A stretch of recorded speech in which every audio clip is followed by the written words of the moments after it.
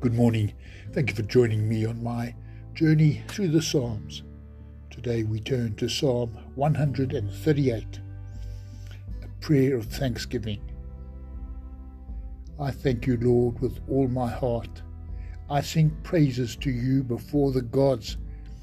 I face your holy temple, bow down and praise your name because of your constant love and faithfulness, because you have shown that your name and your commands are supreme. You answered me when I called to you. With your strength, you strengthened me. All the kings in the world will praise you, Lord, because they have heard your promise. They will sing about what you have done and about your great glory.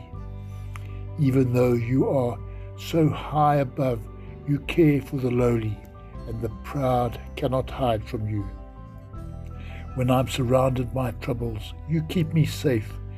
You oppose my angry enemies and save me by your power. You will do everything you have promised.